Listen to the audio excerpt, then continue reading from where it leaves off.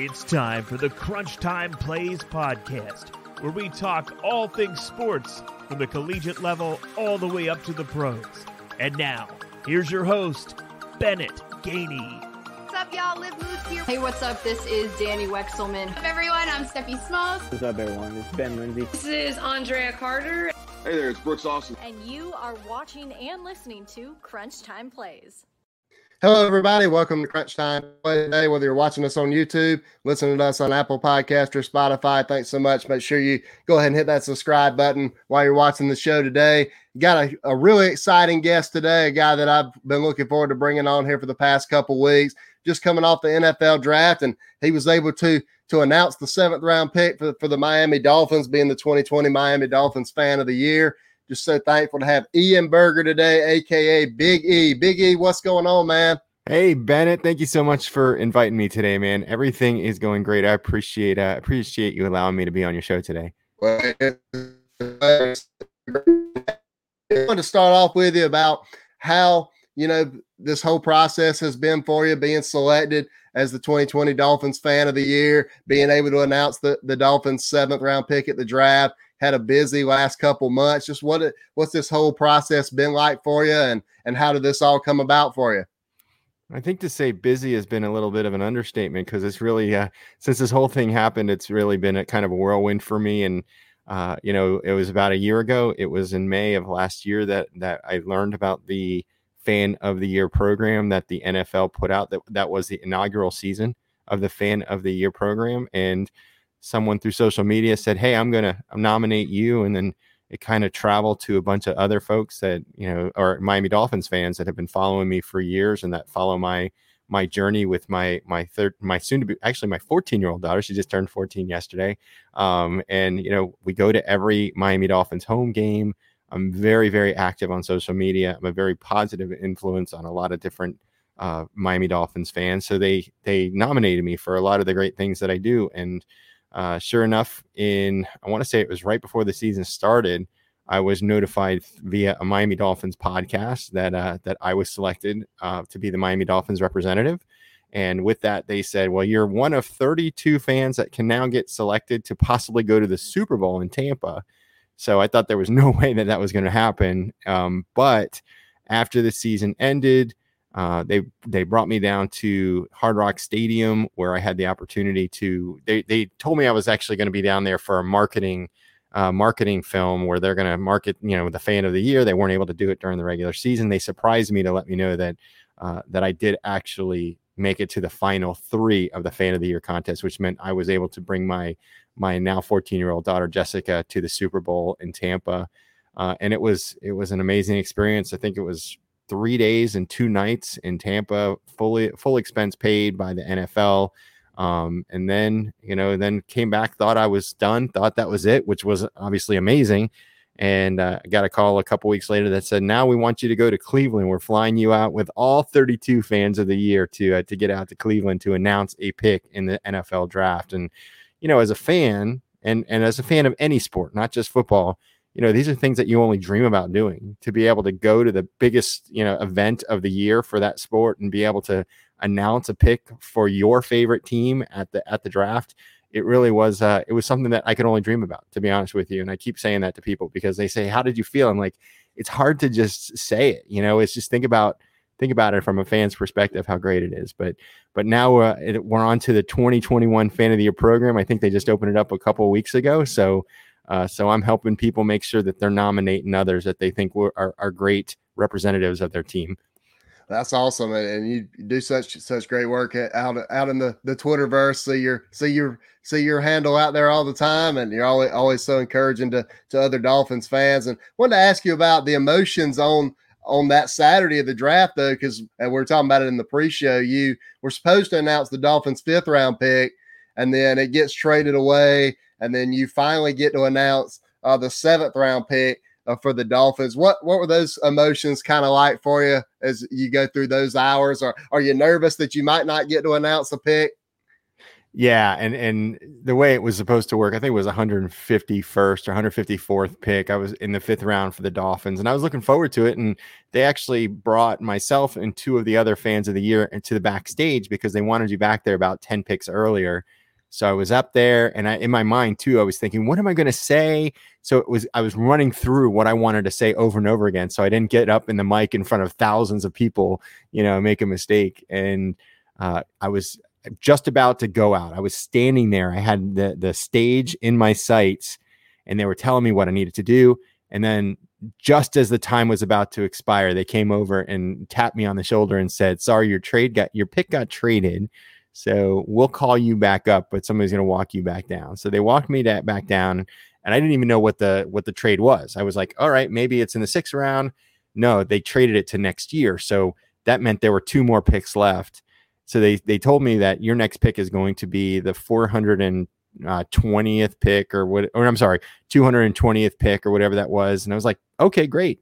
5 picks before that, they came over, tapped me on the shoulder. They said, well, Coach Flores is actually going to be calling that pick.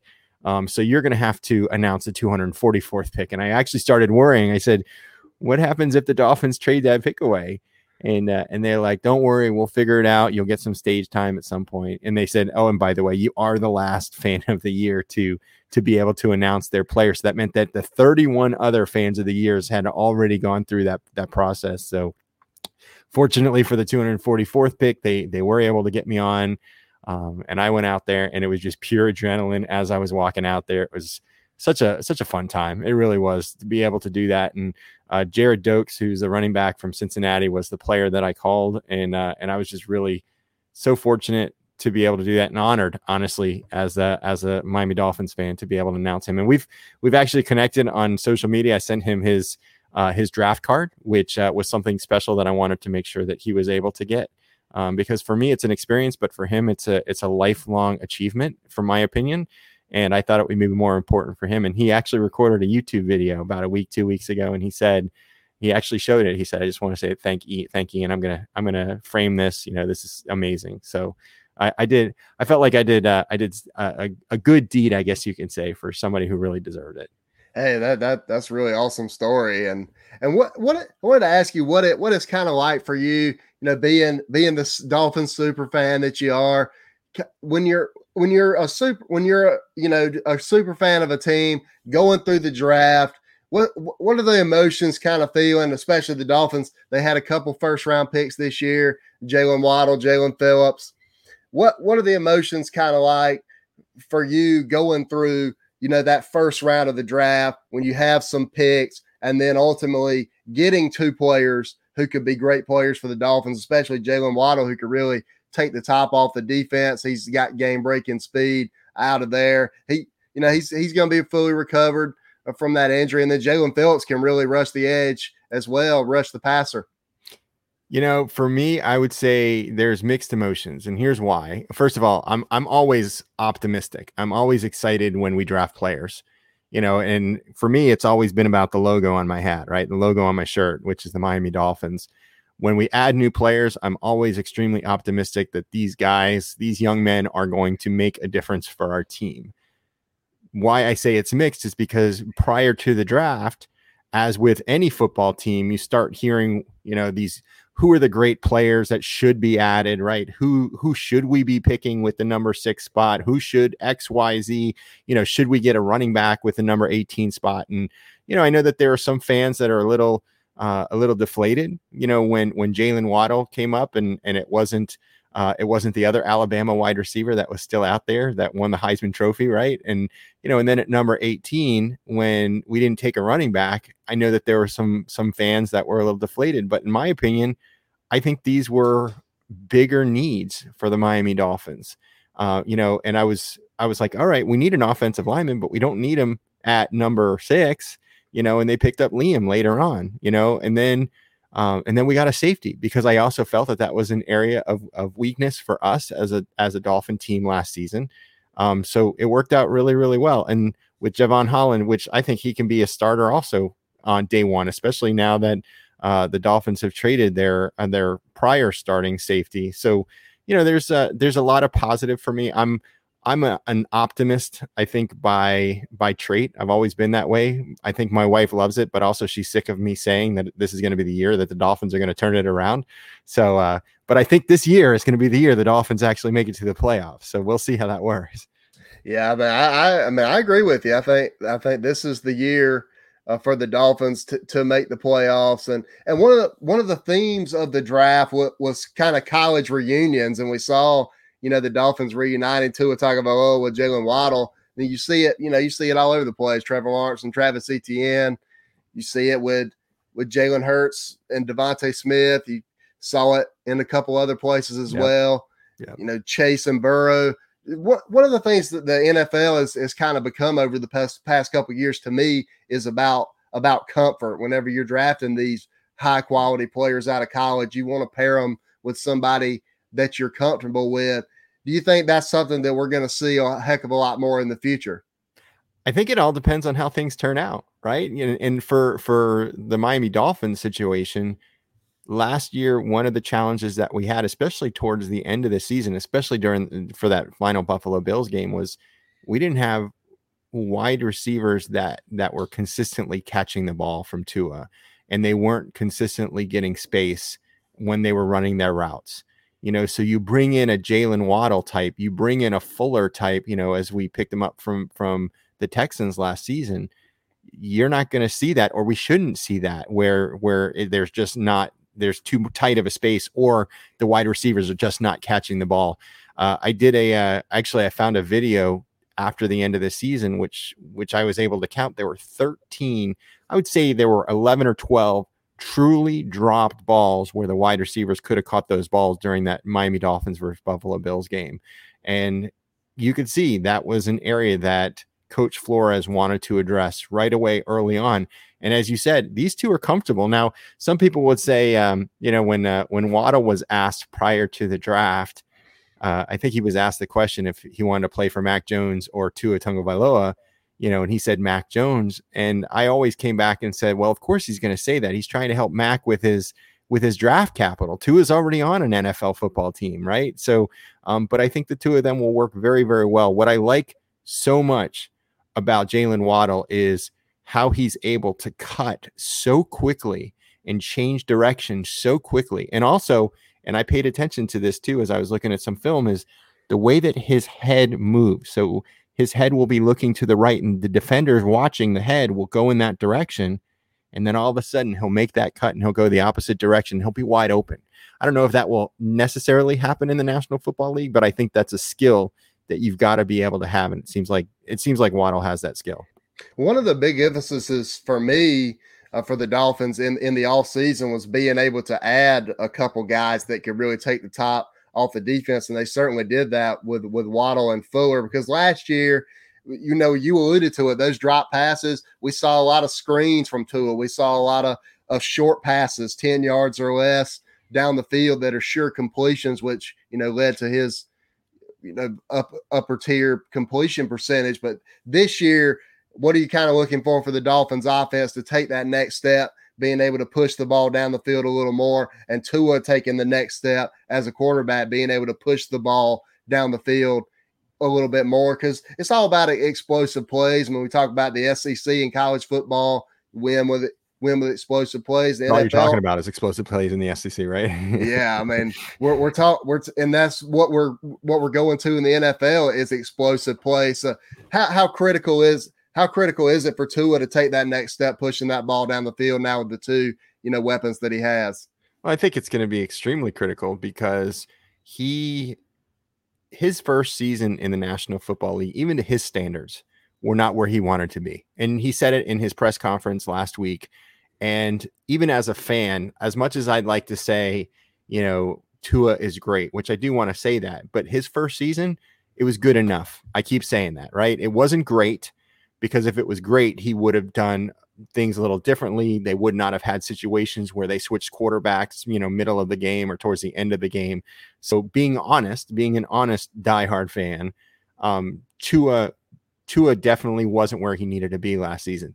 But with that being said too, you've got to look at the situation that he was in. And these are not excuses. These are the actual facts.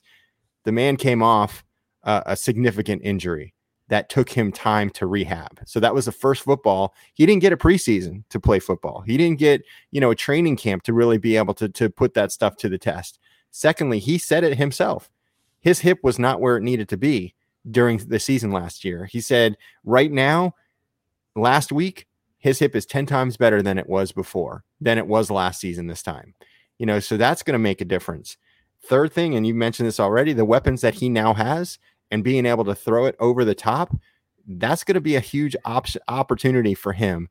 And I think I said this, I was talking with Omar Kelly, who is a sports writer for our local newspaper, the South Florida Sun Sentinel. And I said last year was probably his floor, because I don't think at all he can be at that level or below that level, what we saw him last year. And I asked Omar, I said, what do you think his ceiling is?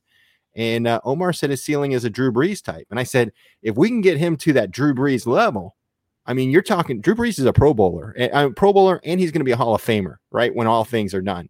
And if we can do everything to get Tua to that level, I mean, the Dolphins are going to be playoff contenders for many, many years, not just 1 year or 2 years. It's going to be a consistent thing for us. So, but having that opportunity to throw it over the top, it leaves so many other things available to you, our running game, our short passing game. But if you're not able to throw it that 20, 30, 40 yards down the field, and your receivers are not able to catch it, which is the other important thing, those short types of situations and those run game situations are not going to be possible for you. One of the things that is the key for the Dolphins this year is their defense, and they signed Jalen Phillips from the draft, and then add a couple guys in free agency as well. When you look at, and it kind of brings me into the schedule that just got released. When you look at the schedule, the Dolphins are starting right out of the gate at New England against Buffalo, two division rivals to start out, and then you go on the road to face the Raiders, and it's just a really difficult schedule this season. But I really do think that the Dolphins are going to make the playoffs this year. What's going to be the key defensively for the Dolphins this year in order to make the playoffs? I think defensively, they're going to have to continue to perform like they did last season. Up until that Bills game, the Dolphins were in the top 5 for total defense. Takeaways, quarterback pressures, third down conversions, they were all in the top in the league. So I think they need to continue that. And I love that the addition of Phillips and similar to Tua, it's all going to be about his health. And I think that's the biggest concern with Phillips, because they said it's going to be one of two things. Either he could get re-injured again, because concussions are nothing to mess around with, right? Once you've had one concussion, you could be susceptible to other concussions. But he was able to have a good season with the University of Miami and not get himself hurt, or if he stays healthy, I already read an article from another news organization that said he could be a defensive player of the year candidate if he stays healthy. So it's all going to depend on how he's able to do. And again, I'm taking the positive route to say, if this guy can be that defensive player of the year, and we got him at number 18, right, versus the Washington Redskins, who was their top pass rusher last season. Not Redskins, excuse me, the Washington football team. I apologize for that. But anyway, he was a top 5 draft pick the prior year. So if we can get this guy at 18 and he can really be as productive as people are talking about, I think it'd be huge. But on top of that, we've already got one of the greatest quarterback duos in the National Football League right now with Byron Jones and Xavier Howard. And we've got, Holland now in that safety position, and our linebacker core, including Andrew Van Ginkel and Jerome Baker. These guys are very, very talented. And the other thing with them, they're very young. So they are only going to get better. That's my thinking with a lot of these young guys that we're drafting within the last 2 or 3 years. Our offensive line, very young. I think they're just going to continue to get better every year that they're in the National Football League.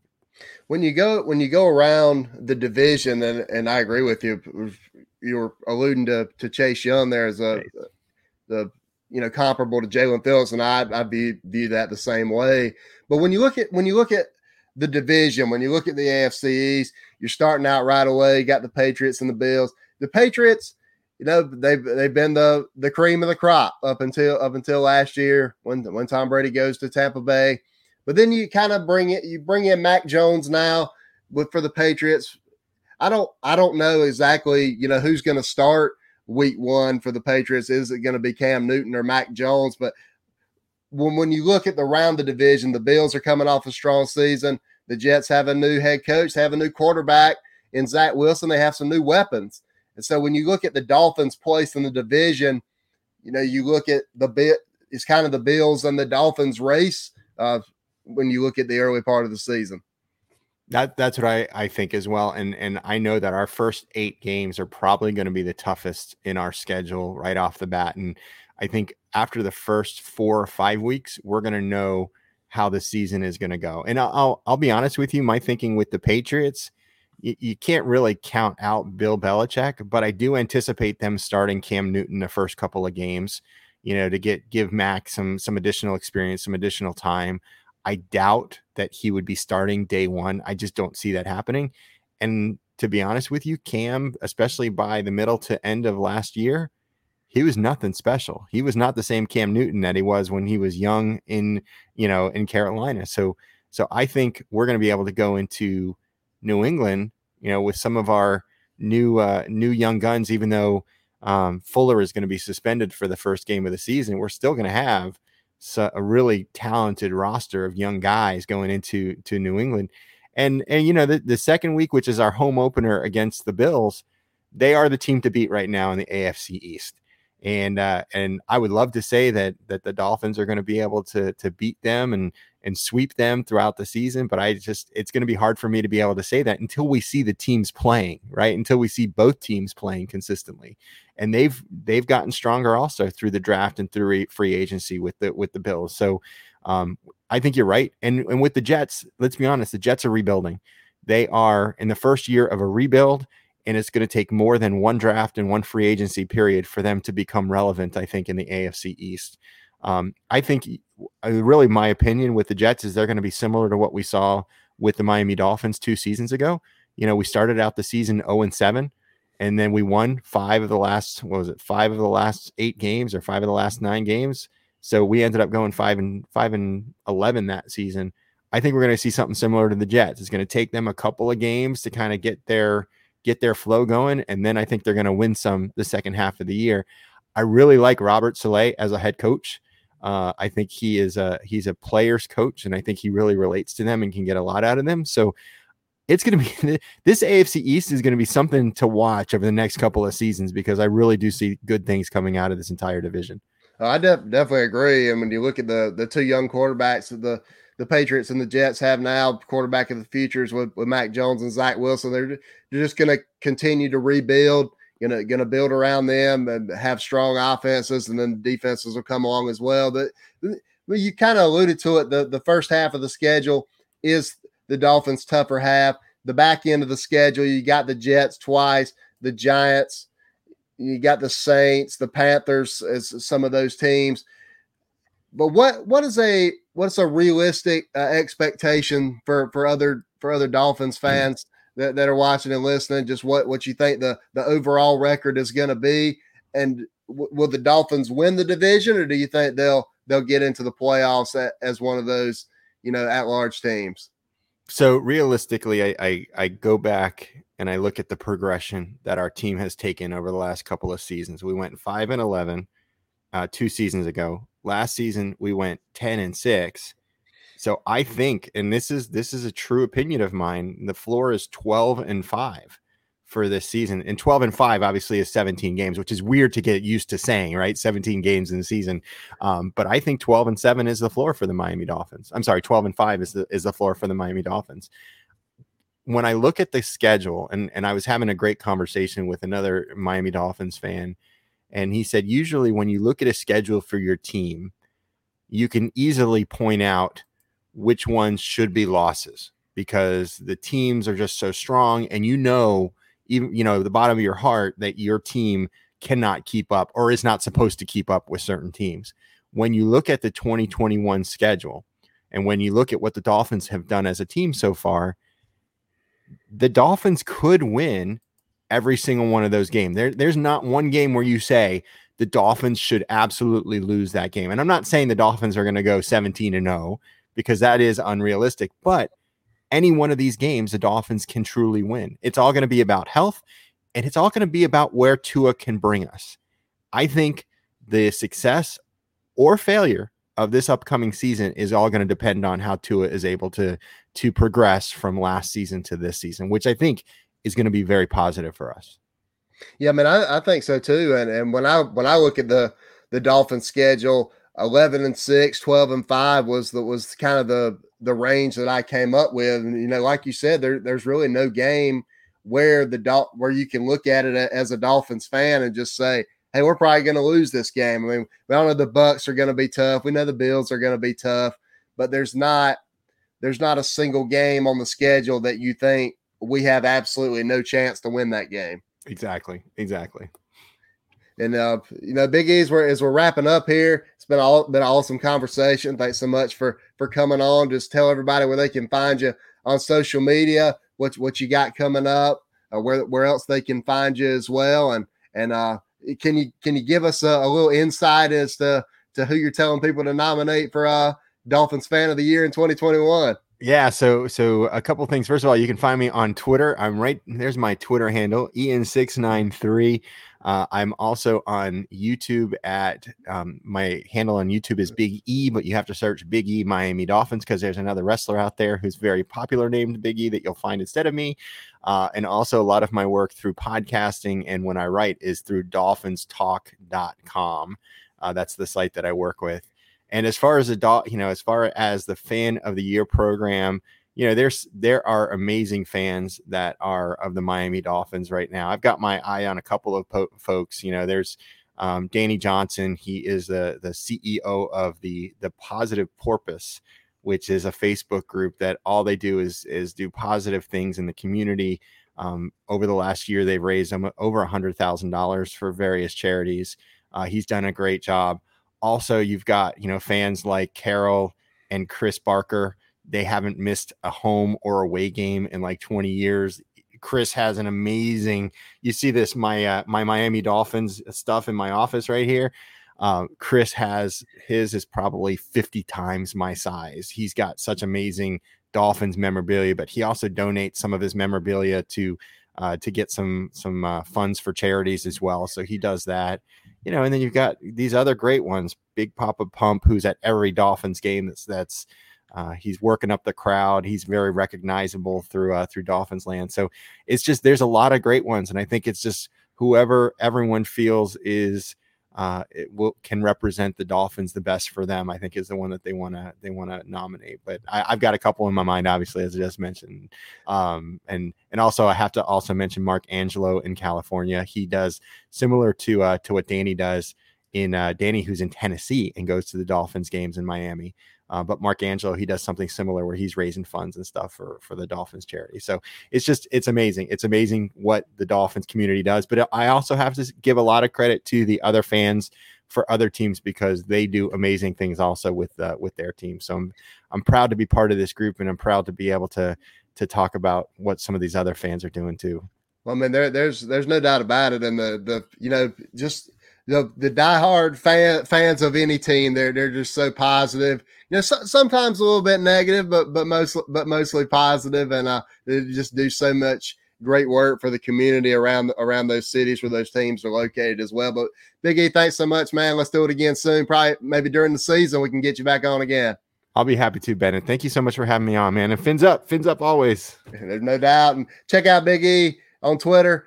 And thanks so much to him for coming on today. And thanks to you for watching and listening to Crunch Time Plays today. Make sure you hit that subscribe button on YouTube, Apple Podcasts, and Spotify. It's been another edition of Crunch Time Plays. God bless everybody.